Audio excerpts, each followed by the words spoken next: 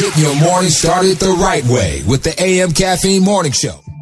What up, AM Caffeine Show? Hey, yo, Doc, man. What up, Sticks? It's been a minute since we done heard that intro, right? Right. Man, listen, I done forgot how the damn intro goes. It's been so long. I forgot that I knew it. Right. AM Caffeine Show. What up? It's your boy DOC. It's your girl Marlo J. And DJ Smooth Melody.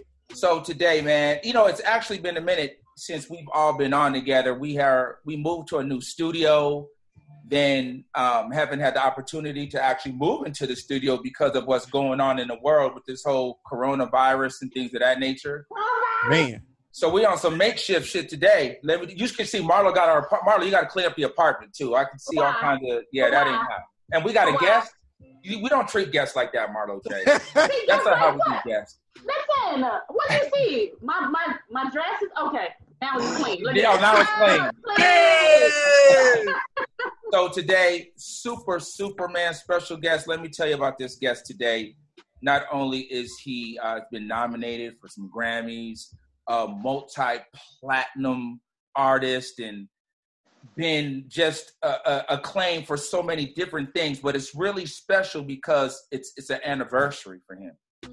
And they have been in the game this long, but not look like he's been in the game this long. Because he still look like he like 19, 20. He looks samesies. The one and only multi-platinum artist, songwriter, Carl Thomas is in the building today, man.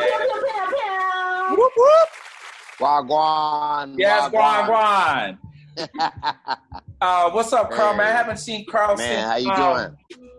We got to hang out Grammy weekend. We went to a club, Yeah. right, Carl? Yeah, we got a chance to hang out after the ceremony. That's right.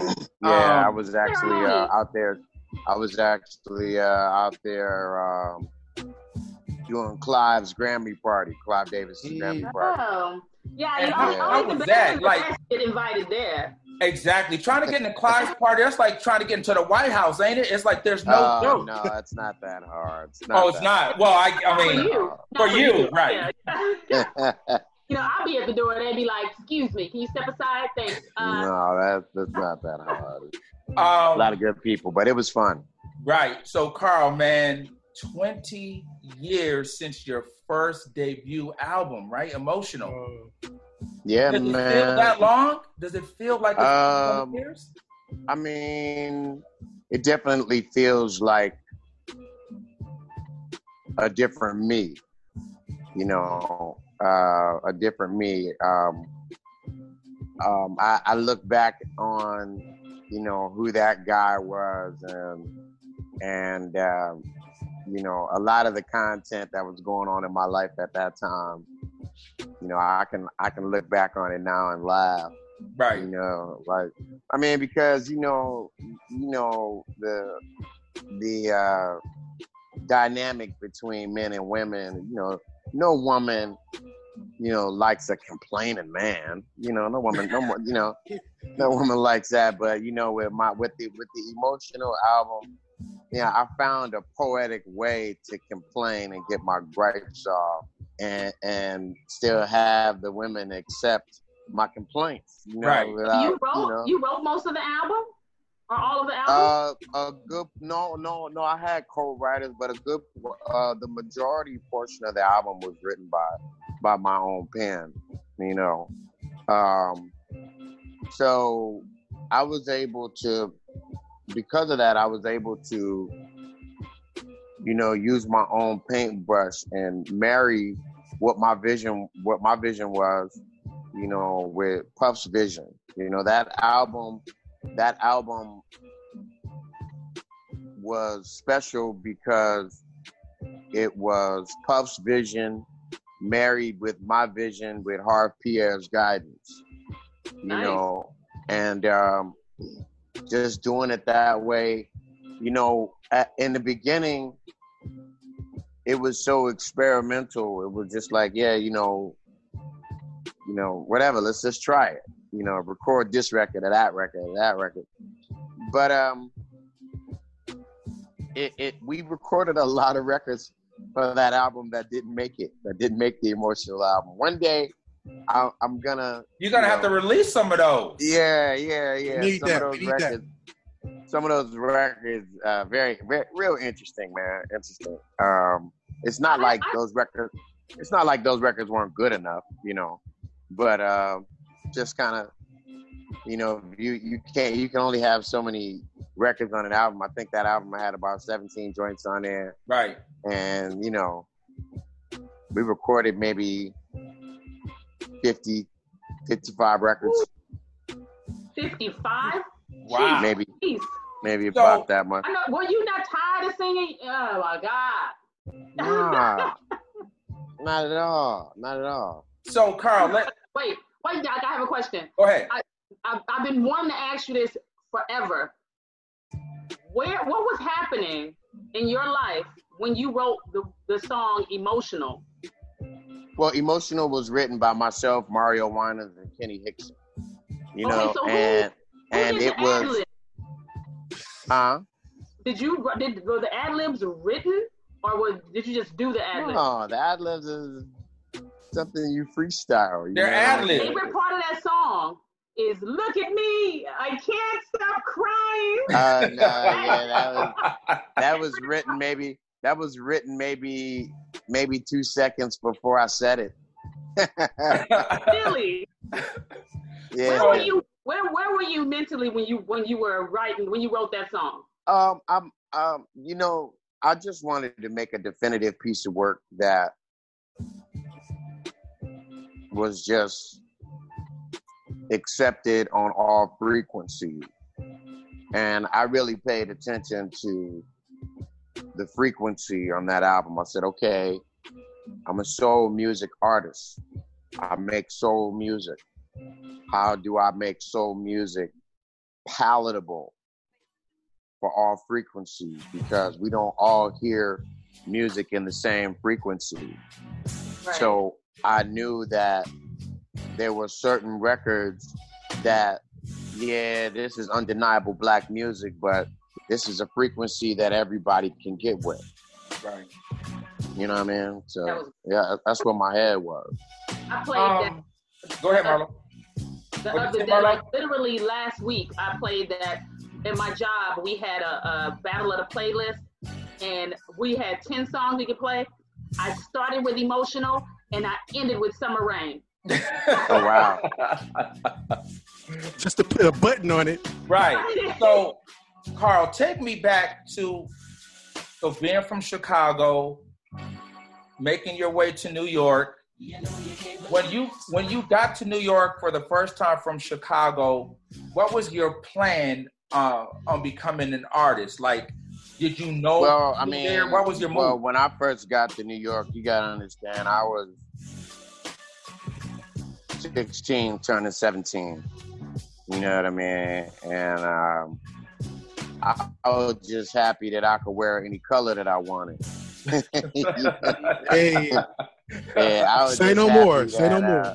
Yeah, it was a new experience for me because I hadn't experienced a culture where you could wear your baseball cap to any size you want to without being stepped to a question. You could wear whatever color T-shirt or whatever color, you know, sneakers you had on without anybody, you know, bothering you or saying anything. And you know, I lost my mind when I got to Brooklyn. You know what I'm saying? Streets. Yeah, it was freedom. Right. It was a freedom that you didn't have, you know, in Illinois. You know, where I'm from, you got the freedom to get your ass shot. Right. You know what I'm saying? That's what free. you got. That's what you. Yeah, that's free. Take that. Take that. Yeah. You know what I mean? So wait, at 16, 17, you moved to New York. So like, did you know someone there? Did you move with a family? Oh yeah. Troy Taylor. You know, I started out with him. Troy Taylor and the Characters. Yeah, absolutely. You know, Charles Troy Farrar. absolutely, and Chuck Groovy. That's my man. That's my man.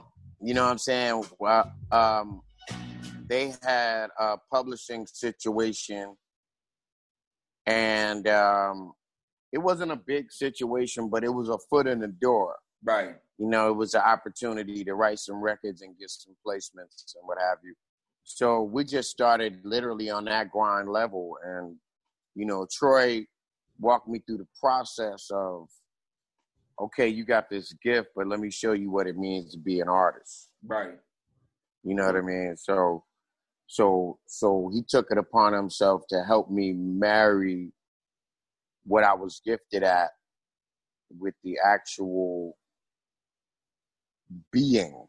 Right. You know what I mean? With the actual being, with the actual artistic becoming. You know what I'm saying? Because I didn't really know what that was. Right. I didn't really know, you know, what it was that I was selling. I don't know what it is now. Can you tell me what it is? Artistic? Yeah, I mean, I like to believe that I sell free ideas, you know, about relationships. When I use the word dimension, I simply mean angle. Mm-hmm. That's all I mean when I use that word. Gotcha. So I just wanted to add a different dimension, you know, just a different way of looking at it. I don't think that as far as, you know, the whole man-woman relation thing goes, I don't think that we give credence to all of the reflections of ourselves, you know. So emotional for me was to grant a reflection of how dudes get down for real. You know what I mean? Just, you know, because me, you know, I've been on all sides of the spectrum. You know, I've been the dog, you know, just dogging women out. I've been dogged by women, and, you know, I understand all perspectives, all sides of it.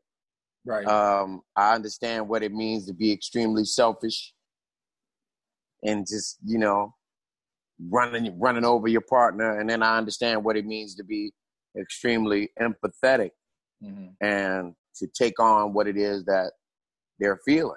Mm-hmm. You know, so I just try to add a different dimension to it all, you know, and that's how I look at other artists. I used to kind of look at it as a, you know, competition thing, but in a fun way, in a sort of a fun way, you know, but the more I got into what it actually is that I was doing, the more I started to look at other artists differently.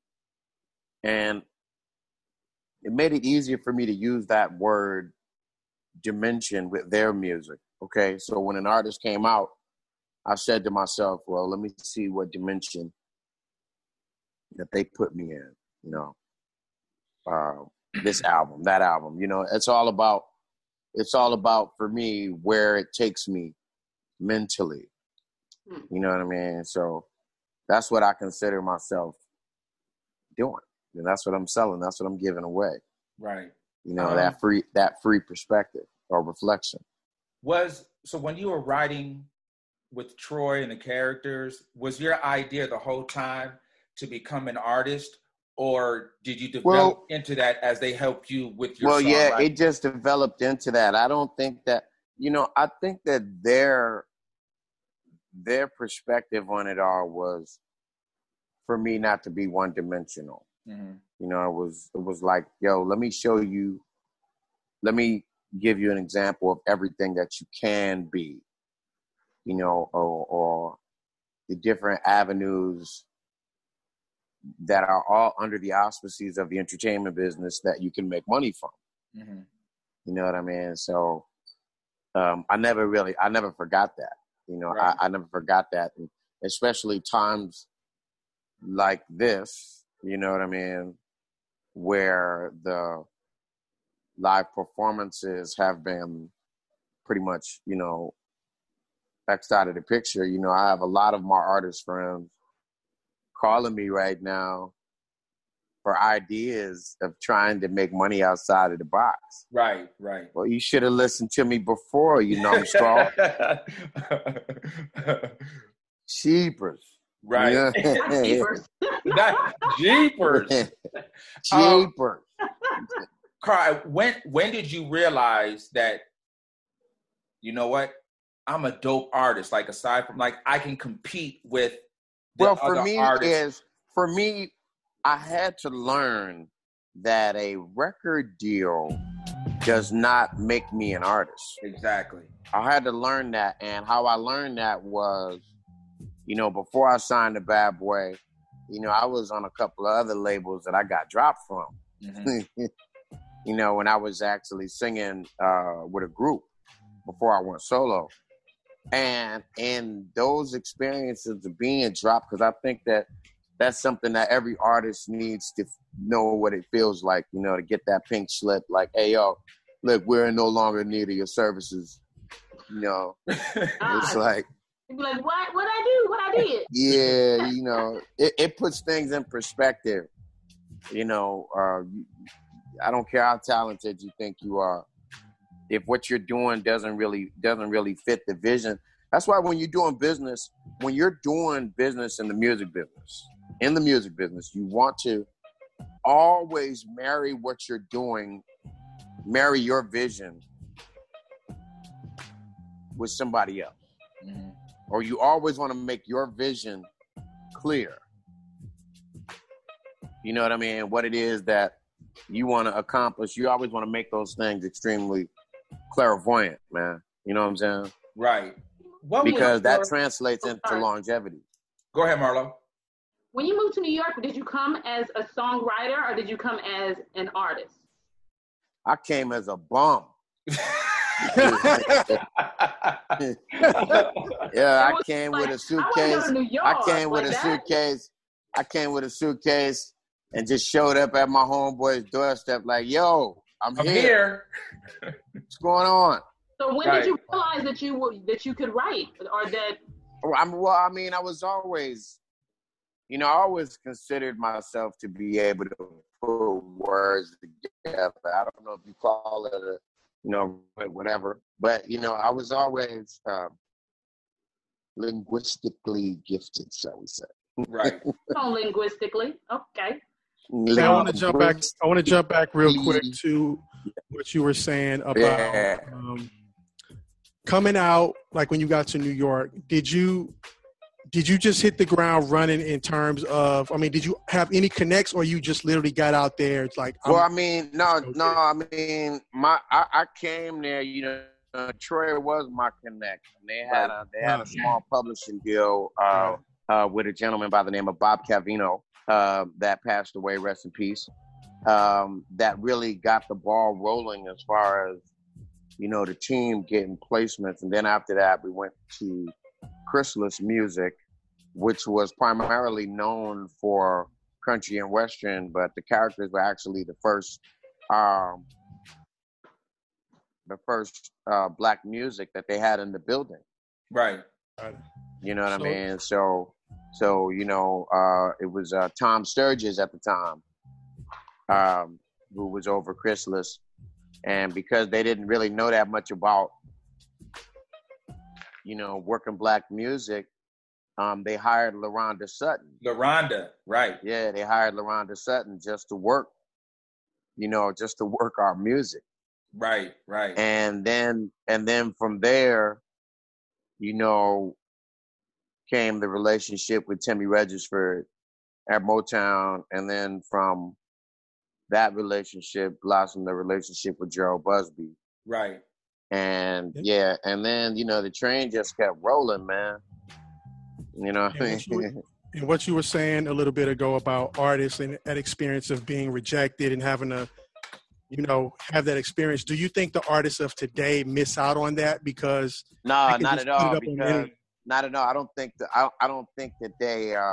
I'm really proud of the way that their mentality. These artists, you know, they really have the mentality. They really get it. You know, like one monkey don't stop no show. These artists today, they get what we were trying to really get. You know, if you like, I don't know how many rappers that we've seen come out with one team and that shit don't work out, and then next thing you know, they're successful with a whole nother group of individuals.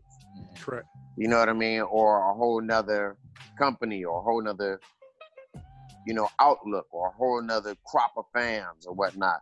They just keep shooting. The internet makes it to where you can shoot as many bullets as you got, as Right.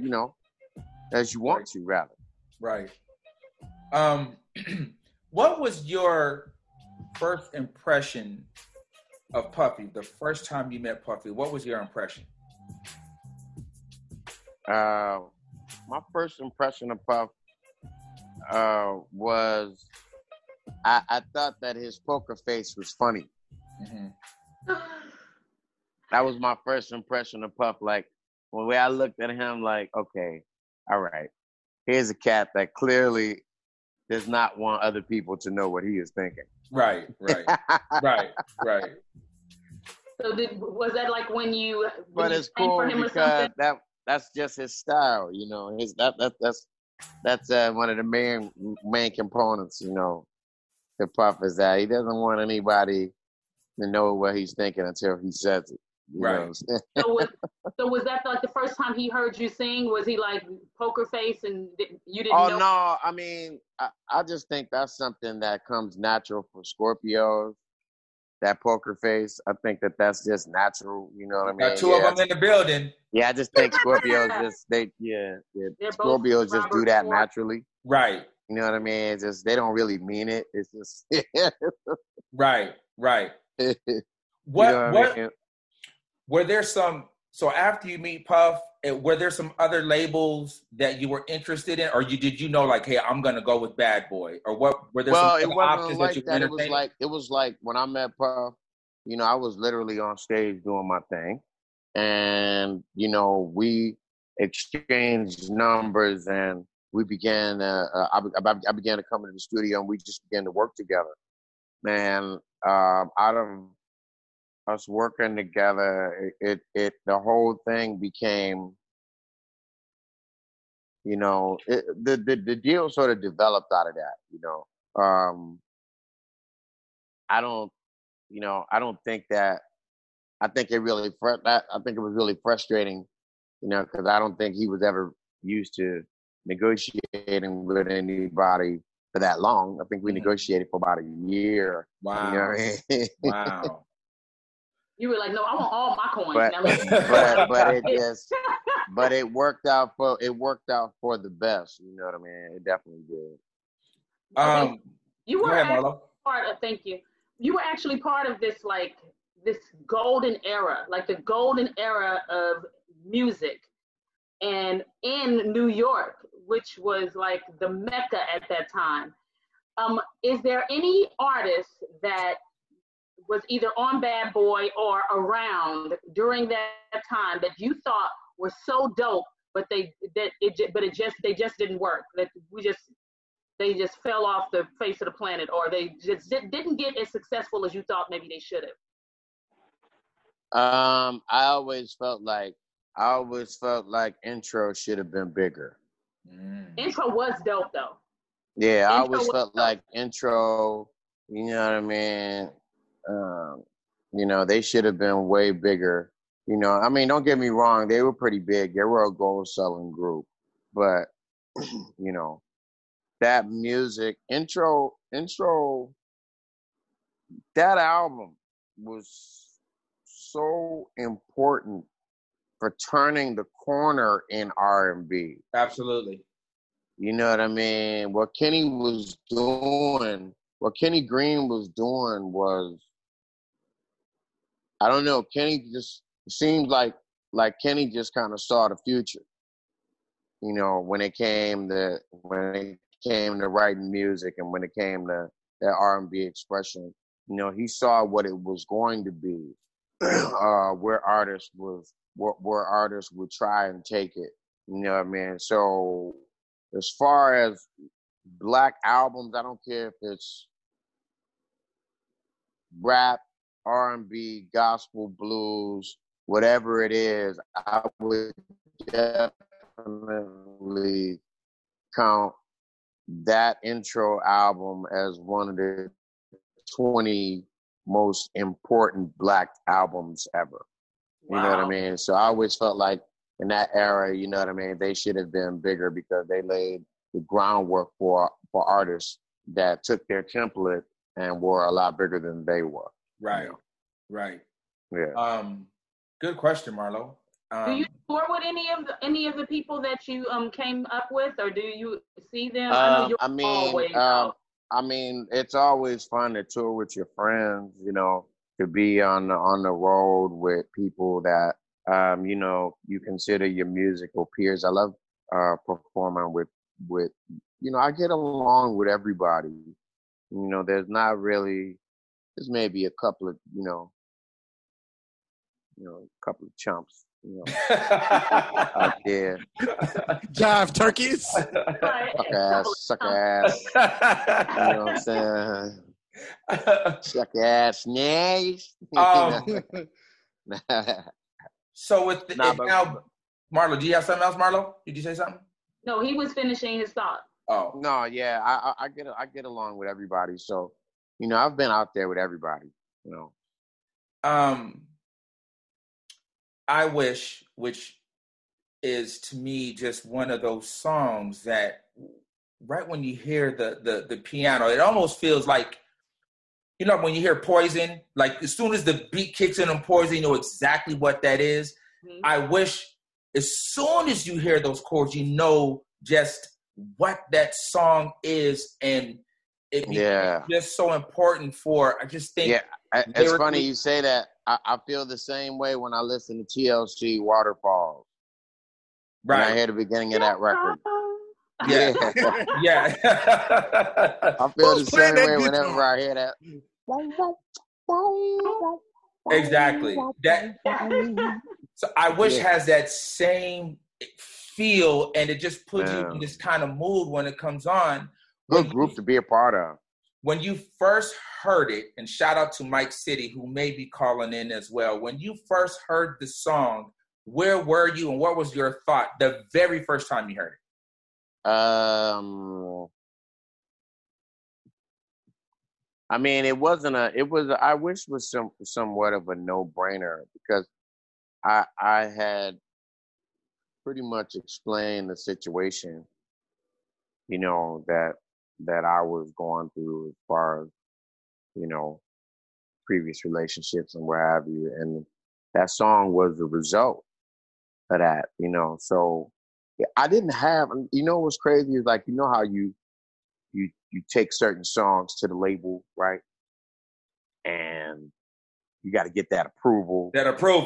Yeah, you got to get them to be like, but when I brought that record in, it was like hands down no-brainer. Because initially, Emotional was going to be the first single. Right. You know what I mean? And, you know.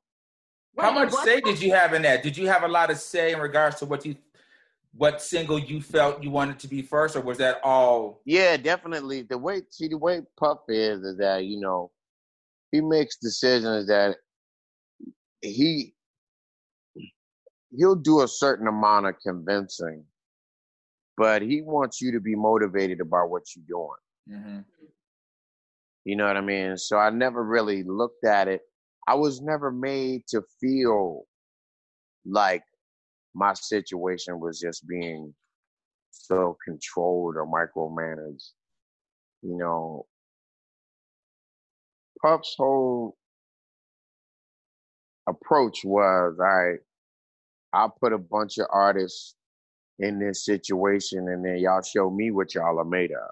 Right, right. You know what I mean? There was a lot of artists that didn't come out on Bad Boy. Fight Club? Creatively, yes. Right. Creatively, yes. Creatively, absolutely. Yeah. That's a good analogy. So you get I Wish. And I think Tuffy had a lot to do with that. Tuffy had a lot to do with that as well, right? Tuffy Morgan from initially from Live. Was in the mix of that. Well, yeah, Tuffy actually introduced Mike City. Okay. You know, it actually introduced Mike City. It was actually Hakeem Green. Green, from the other member. It was actually Hakeem that actually called me. You know what I mean? And made, you know, the introduction and what have you. And just started jogging me with some of the music and what have you. Because, I mean, I was familiar with some of Mike's records, you know, just from the crew he was rolling with. We all knew each other. Right. You know what I'm saying? Right. Mark Sparks. Mark Sparks, that's my man. Yeah, and all these cats, Sparks. you know. Yeah. They were putting out a lot of good content, man, a lot of good, you know. So I didn't have any problems at all with that record, you know, anchoring the project. Right. You know what I mean? And being in the first single and whatever, you know.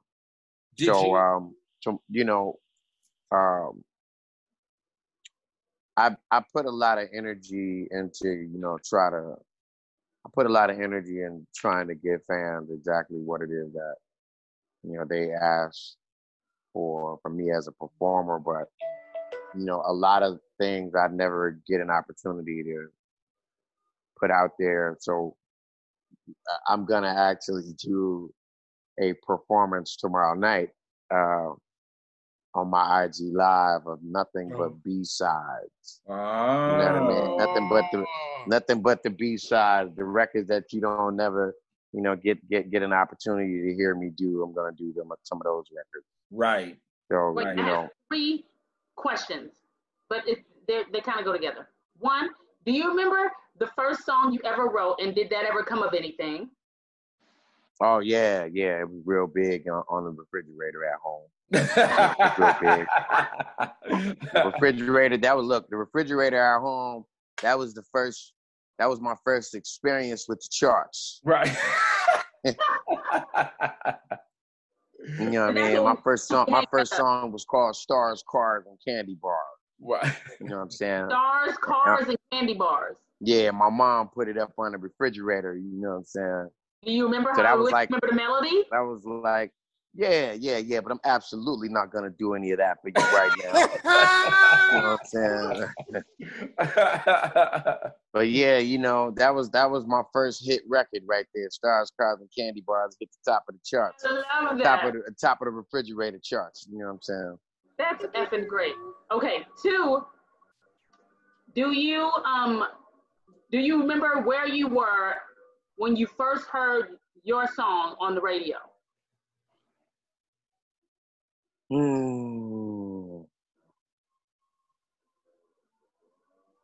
First couple of times it came on the radio, I turned the station.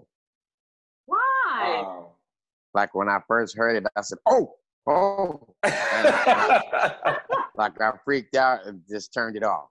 Why? And then there's like, yo, you on the radio, yo?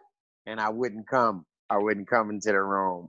Oh, you like Al Pacino? You don't want to watch yourself perform? Yeah, I never listened to my own music. Really? You know what I mean? Yeah, I never listened to my own music. You know, or I record it. Once it's recorded, it's a performance piece. Mm-hmm. And when it becomes a performance piece, you live in the music. So you never at home just listening to your own joint. Like, R. Kelly what is did. that?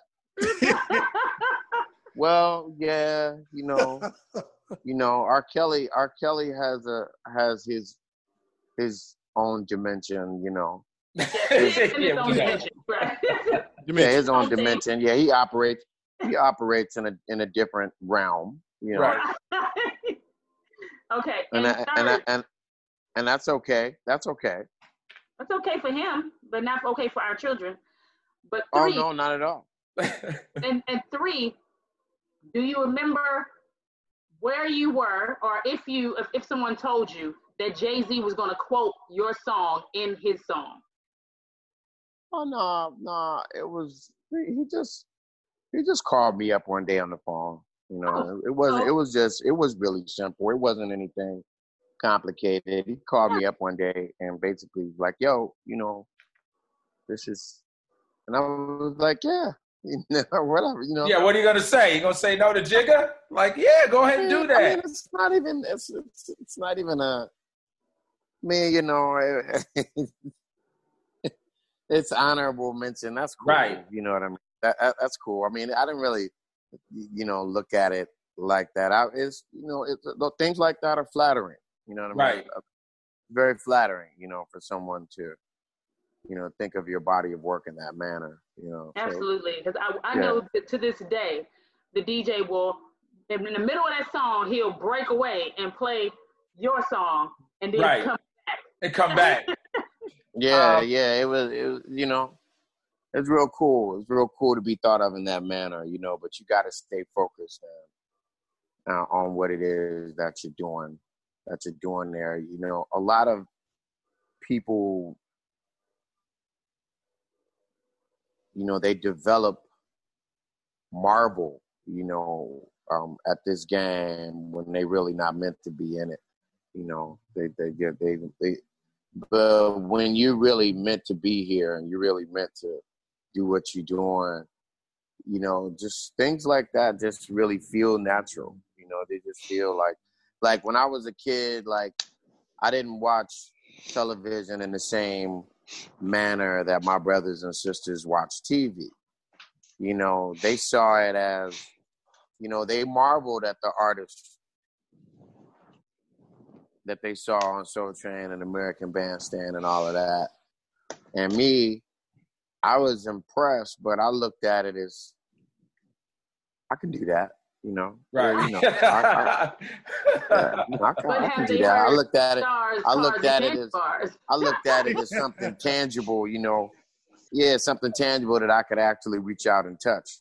Right. So I never really struggled like other artists struggled, because struggling was always a point of perspective. The way I looked at it is everything I was going through was preparation. You know what I mean? For that big step. Right. AM Caffeine Show. My man Mike City just joined us. Mike City. Produced I Wish. What's up, Mike City? Welcome to the AM Caffeine Show. Again. Yo, what's good? Mike isn't a friend. He's family. He's been on the AM Caffeine Show in the past. Too. Yeah, we go back many, many years. Well, this is my first time seeing him since I've been here. Oh, okay. Well, hello. There it is. City. I'm Marlo. Hello, Marlo. How are you? I'm very well. So, City, I felt, we felt that it was appropriate for you to come on because, this is the 20th anniversary of this iconic album and your contribution and what you brought to the table for this album is so huge. And we were just talking to Carl just about the first time that, he had the opportunity to hear the song and he knew it was special and knew it would help be the anchor to push this song. What drove you, what was your inspiration behind just doing that record, behind writing it? How did that come to you? It's a real story, man. First of all, the album came out 20 years ago, man. It's incredible, man. Carl let me sneak on that album. I snuck on the album at the very end. Why you say snuck? How you snuck? How you sneak on the album? Yeah, because I told him the album's done. I told him that Emotional was set to be the first single. Yeah, he had enough records for the album for sure. Yeah, it's a lot of. I literally snuck. I snuck on the album, and so a lot of records. Yep. Yeah, so he did a lot of recording. So I snuck on the album. So while we was getting that done, it's crazy because basically in the I Wish session, he got You Ain't Right done. Right? He was like, I had the other joint. He was like, man, we're going to do that right now. We're going to just do it right now in this session. And I don't know where was that Electric Lady somewhere. You was like, yo, we're going to just do this right now. And look, the only beef we got from Puff was y'all ain't got no bridge on this record. And right, so we had to go make a bridge. Yep. And once we put the bridge on it, it was an absolute go. Puff didn't even say nothing. He just put the thumbs up. Yeah, man. He was like, let's go, man. So it's like, I snuck on the album, but it's like he let me get 2 because he was like, we got done. I think we started I Wish at Sound on Sound. Then we went to Electric Lady and Hit Factory. Some type of way we was mixing up with those 2 studios. Because I Wish was Electric Lady in the C Room. But we started at Sound on Sound, remember? Because you did the backgrounds one night late, like 3 o'clock in the morning. I was like, yo, you really about to sing? You was like, hell yeah, I'm about to sing. I usually don't sing that late. And you was like, I'm getting up singing that night. You was like, yeah, we gonna do the backgrounds tonight. Let's go. Like 1 a.m. or something like that. But I remember it was the middle of the night. Yup. Yeah. So by the time we got our Wish done, we had time left over, and he was like, man, we doing that. You ain't right. So he told the engineer, he's like, pull this up. So we was able to get that done. And he's right. Puff was like, man, we need a bridge. We knocked the bridge out, and that was it. It's really hard to believe. It's been 20 years, man. It's like, it's crazy, man, because I remember the release party in New York. I looked across like, yo, this joint is really going to go crazy. When you look over and you see like LL, Nas, and Noriega, and all these rappers singing I Wish word for word. And I was there. Yeah, it was crazy. And God bless the dead. Yeah, that's right. That's right, Marlo. You were there. That's right. You were there. Yes. Rest in peace to my old lawyer, Reggie Osei. So Reggie was standing next to me, and Reggie tapped me. He said, yo, do you know this record? He said, your career is officially starting. He said, trust me, be ready.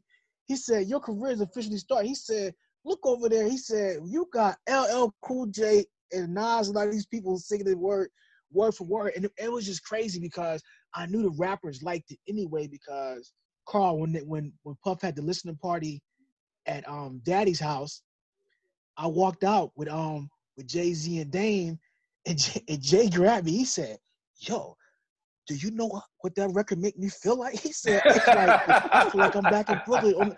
He said, Jay was like, I feel like I'm back in Brooklyn on the bus with my mom. He's like, yo. So I'm looking at like this is like 90, this is like 99, and this is like Jay-Z jumped off, right? And he was like, yo, that Cartel's movement is crazy. So, and then Dame was like, yeah, that joint is, that's hard, Jay was like, that's Harlem right there. You up in Harlem with that one, baby. You know what I'm saying? So we kind of was I considered I Wish the last record of the Uptown Sound. Mm-hmm. Yes. Yeah. You know what I mean? Yeah, because the Bad Boy sound, Boy sound is really an extension of the Uptown sound. Right. Yeah, right. because Puffy said Uptown first, right? Yeah. Right. No question. All our lineage is Uptown, definitely. I've always been Uptown Annex. That's why Jimmy Love is my man, Andre, and I'm like, I've always been Uptown Annex anyway. Right. So it's like, I'm like Uptown Extended. They'll tell you that too. So, and I'm glad you're on City. So Carl, you've put out 3 albums, 2 on Bad Boy. The 3rd album was on Bungalow, which City you did a lot on. You almost did that whole album, correct? On Carl's 3rd album. But the thing about that is, and Carl can go into it further. Carl was really trying to record then just to really like keep his energy in the music business, because for a while he wasn't even really wanting to mess with it no more. And he could go into it. That album, that's so much better album. Go ahead, Carl. That album really wasn't gonna happen. You know what I mean? That album really wasn't gonna happen because. In what way? Well, because I was still really just coming back, from my brother's murder, and I wasn't really focused on being an artist at that time, and it was my conversations with Mike, like, yo, you really need to, get back on this bike and start riding again. Right. You know what I mean? So he really came to me, Mike, and along with Gerald Busby, they came to me with with a plan and a layout to do the album. And I thought it was a wonderful idea because me and Mike would just be getting records off for nothing anyway. Mm-hmm. You know what I mean? We just be recording records. Yeah, he come in town do a show. He'd be like, y'all will come over do a record. Yeah, we coming over. You know what I mean? Yeah, real quick. Yeah. We, you know yeah, what like I mean? literally. Like, yeah, like I spent literally, like we spent a lot of spare time in Sherman Oaks. You know what I'm yeah, saying? like Right. he's like, I got a day off. Let's get in and do a record. And really, we started just getting joints like that. Like, let's do a record. So it only made sense to have to create a boat, you know, for that music. Right. Gerald Busby is, but I just see him as Tank because that's the only thing that I know that he looks like. From the New Edition movie. I hit Tank about that too. I was like, yo, you really looking like Gerald in that movie, dog. With the little fro. So what's your process like? Like for both of you guys, what's your process like for writing? Like, do you just get in the mood and then you start writing, or you think of a subject, and for you with production, like what's your you can have the professional answer, or you can have the real answer. I want the real answer. Because the real answer is like, is there really a process, Carl? The real answer is, how can we be flyer than them niggas? Yeah, like, you know what I'm saying? Like, so that's the real like, answer. I mean, you know, if you, the whole thing is to really be fly. I could sit here and say, well, you know, I have my crystals situated in such a manner that the moonlight shines through my rose quartz. Yeah. And I get an inspiration. Right. I get an inspiration. I could go through all that, but that's not really how it happens. You know what I mean? We might burn some incense, but we don't need it. Yeah, like, you know, we burn incense, but we don't need it, you know. I don't know. Yeah. So what do you guys think, because City, you were a part of it as well, why do you think that album, the So Much Better album, didn't do better than what it did? Because again, Brian B. Cox was on that record, obviously you, City, Jimmy, and Terry. What do you think it was that it didn't receive more acclaim than it did? Well, I think it's double, but I think me and Carl talking about that before too. It actually did better than people think. We were early. The album at this point, that album is almost at 1 million records. Right? Really? Wow. So very, very quietly, very quiet. Yeah, man. You know, but we were early on an independent. Right. Yeah. We were early. We were really early on. Like, we need to do this our way and try to take control of it. You know, the internet wasn't really popping then. That's when everybody started coming. I mean, think about it. Drake wasn't even out when we did So Much Better. He came out like 2 years later. Mm-hmm. You know what I'm saying? So it's like we were early on we need to do this in our own hand, because we actually sat there, we see what's going on, and then to have Gerald Busby really telling you what's going on, and everything he basically said was going to happen ended up happening. Right.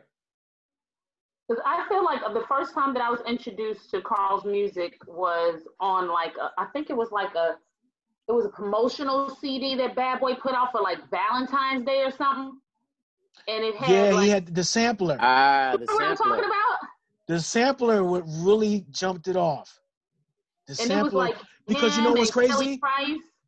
Yeah, but when that sampler came out, we weren't even still sure what the single was gonna be, right, Carl? Yeah, that was still up in the air. You know, it was still up in the air. The sampler was that turned out to be, a real big conversation piece. You know what I'm saying? So it really helped to get that conversation started. You know, being a tastemaker or being on that tastemaker scene in New York, it's definitely methodology to it, But I'm gonna say this, man. During that era, every grown, fly, sexy woman was rocking the Emotional album, no question. Right. If you was a grown woman, sexy, smell good, fly, paid your own bills, you was fly, you know what I mean? Because once again, that album is Uptown extended. Mm-hmm. You know what I'm saying? So just the movement. You got Kelly Price and them singing on it. Just it's all sexy and fly, and it was coming to a whole the millennium, and it was like if you was a grown chick. When I say grown, I mean 2021. It's chicks that was fresh out of like colleges. They was rocking with that album, man. Mm-hmm, mm-hmm. You know what I'm saying? So it's like it was a good time to really come out with an R&B classic album on a hip hop label. Like even though Puff, Faith and them came out, you know, in 112, but it still was considered a hip hop label. Right, for sure. You know what I'm saying? But Puff messed around and bucked off an R&B joint, like back to Uptown. You know what I mean? Like that with the feels and everything. Like, and think about how many singles off that album, and it really could have been more singles. Right. So 20 years later, City, I think it's a testament of just great music will stand the test of time. When you put out great product, it doesn't matter how long, how many years have passed, it will always stand up. And you can play that album, you can play I Wish. I Wish will come on at any party and it will shut it down, no matter if the DJ is playing hip hop all night. Like, it's just one of those songs, man, that's just special. And man, listen, you couldn't, when Stevie Wonder told me he was a fan and stuff, you couldn't tell me nothing. I was like, it's a rap. I was ready to throw my hat up like Bobby Shmurda. I was like, it's over right now. Stevie Wonder telling you that the joint is fly. You know what I mean? I was like, come on, man. Like, it doesn't get me. Stevie Wonder? Come on, man. Stop playing with me. So Carl, through your journey of it's now 2020, if you were to have, what has been the one highlight out of anything that you've done that stands out in your mind more than anything? I would say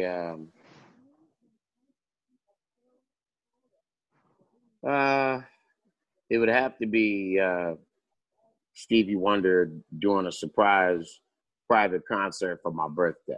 I think that would have to be the most, the most standout. Wow. And how did where was that at? At a little hole in the wall club in Hollywood. Right. It was really, really cool. It was a great surprise. But I have a lot of great memories.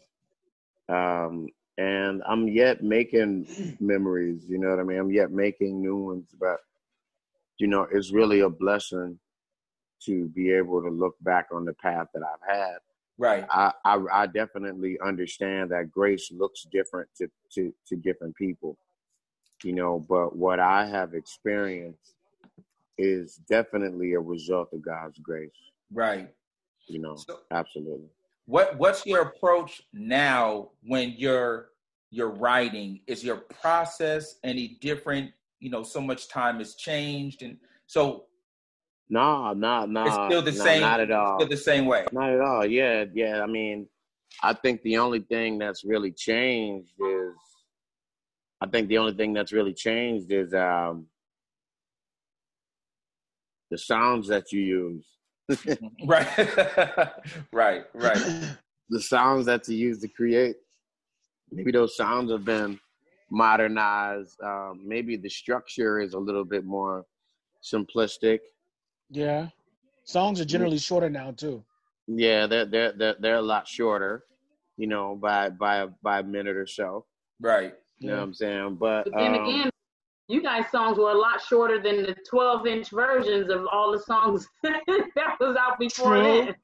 True, but everything. Yeah. But you know what's even crazier? Like, because right now in 2020, anything goes. Like any sound could pop off. Right. Anything goes. It's literally like any sound could pop off. But it was just fun, man. Like, it didn't happen, man. But it's like Michael Jackson was a fan of I Wish. I was supposed to get at him, but we never got in.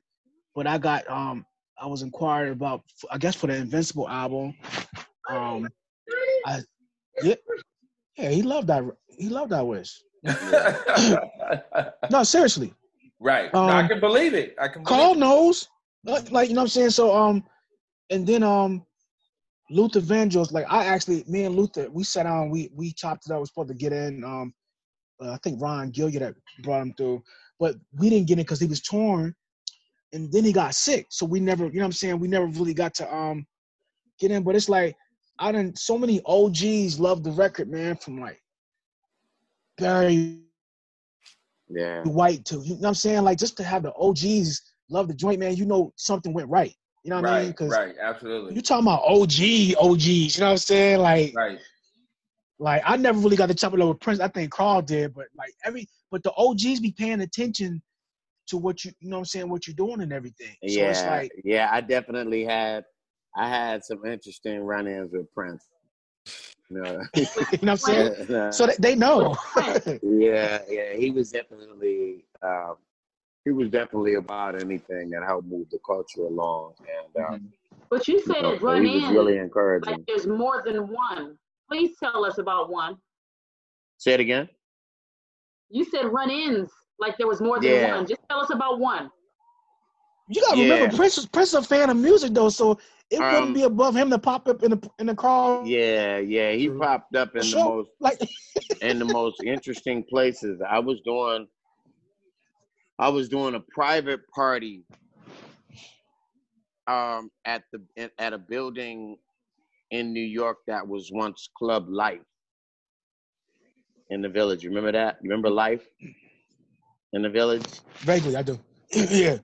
Yeah, and he was literally in that little club at the end of the bar with dark shades on, just watching the whole set. And afterwards, one of my homeboys said, "Hey, man, I want to introduce you to somebody." So I walked over, and there's this little guy putting his hand out, like, but he ain't put it out like he put it out like a brother, like, right. He put it out like, "Hey, man,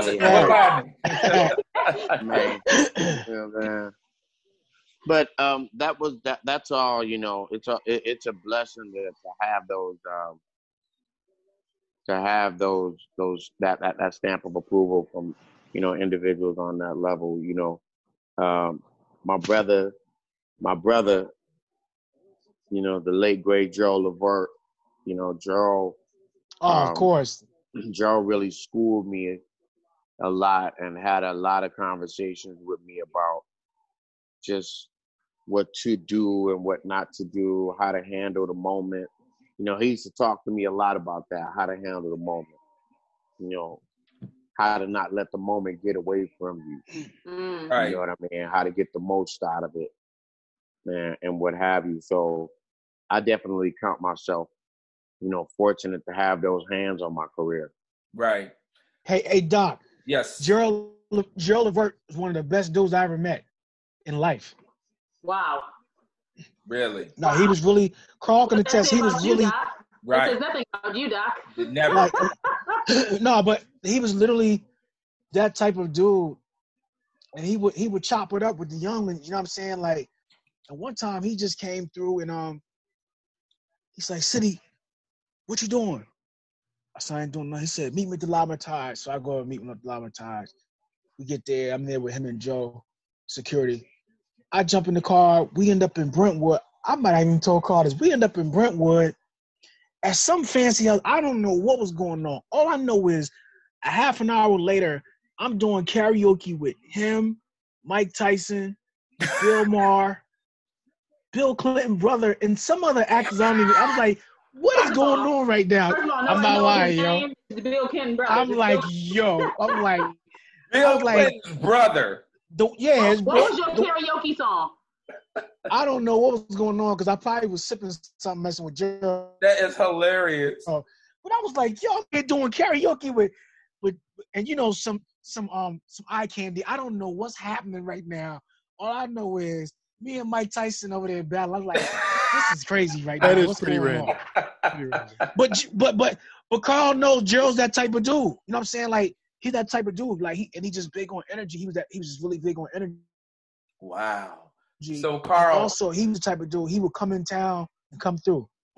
So Carl, what music do you have coming out now? I know you're working on a project, I think, about your dog or about dogs. Is that correct?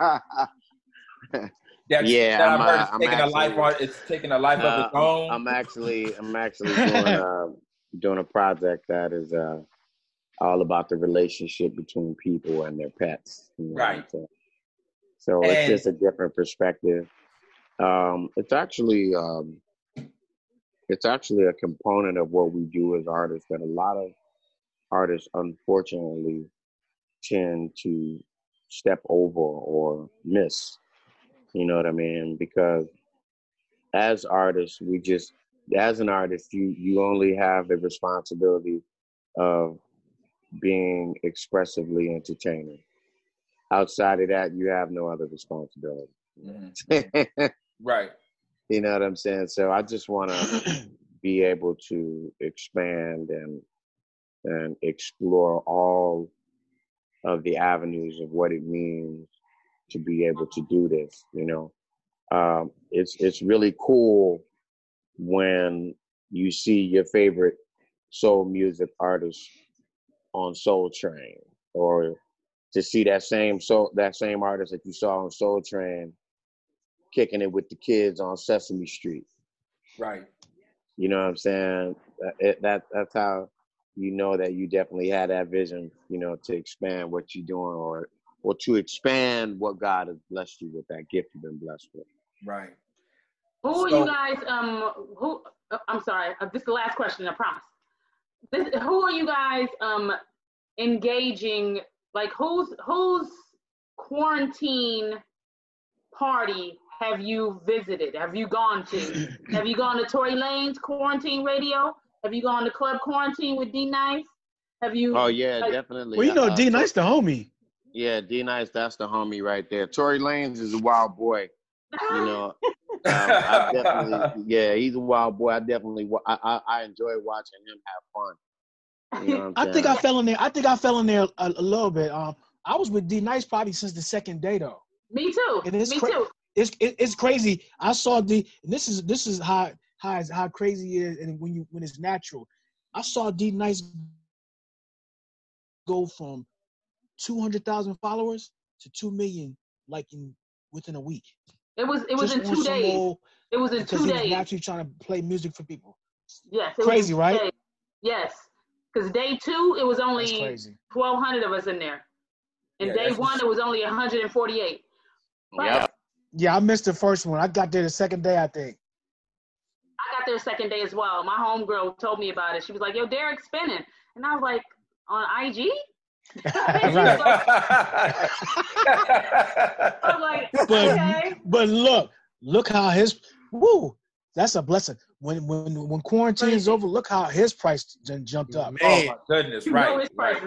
Oh my God. So speaking of that, Carl is going to be performing some of the songs that weren't singles, correct, Carl? Yeah. Tomorrow night, I'm just concentrating on the B-side. Right. Oh, dope. You know what I mean? Just the B-side, those records that you know, you listen to. You know, I like to say, you know, while you're in action, shall we say? Right. You know what I'm saying? And when can we expect if new music? Do you have a timeline, or you just kind of I'm gonna release a single this summer, quarantine or not, I don't care. Right. You know what I'm saying? I'm still putting it out there. Along with a video. I'm going back and forth right now with my team, you know, trying to make a definitive decision on what that song is going to be, but it's definitely going to be something that I consider to be, you know, the correct statement, shall we say. So when you look at it, you'd be like, okay, right. CT made the correct statement. Right. You know what I'm saying? Right. Yeah. Man, so cool. I appreciate you coming through with the AM Caffeine Show.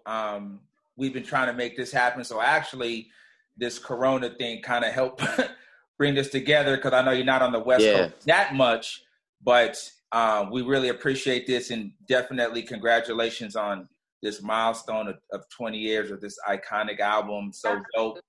Hey, man. Doc, I appreciate you for having me on, bro. For real. Absolutely. You know what I mean? Smooth D, I appreciate you, man. Marlo, it was good to see you again, sweetie. You know what I'm saying? Mike 20 City, you know how we do. Yep. You know? 20 But I joints. appreciate everybody. And once again, you know, join me at Carl Thomas Now on Instagram tomorrow night at, 11 p.m. Eastern Standard Time. You know what I'm saying? So we're going to have a real good time. I want it to be an evening event for everybody. Right. You know what I'm saying? So, yeah. Appreciate it so much. Go ahead, Marlo, before we wrap it up. You said your Instagram is at Carl Thomas Now? Carl Thomas Now, yeah. And what's yours, Mike City? Mike City.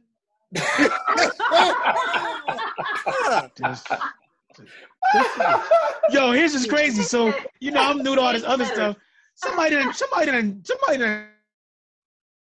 Jack, some young kid done my name on the TikTok thing. I was like, disrespect, man. Come on, man. Man, thank both of you guys for hanging out with the AM Caffeine Show. City, you already know it's family. Car, we will talk. Yes, sir. AM Caffeine Show. Thank you, Doc. Much appreciated. You guys enjoy your day. We out. Thanks. All right, bro. One. Peace.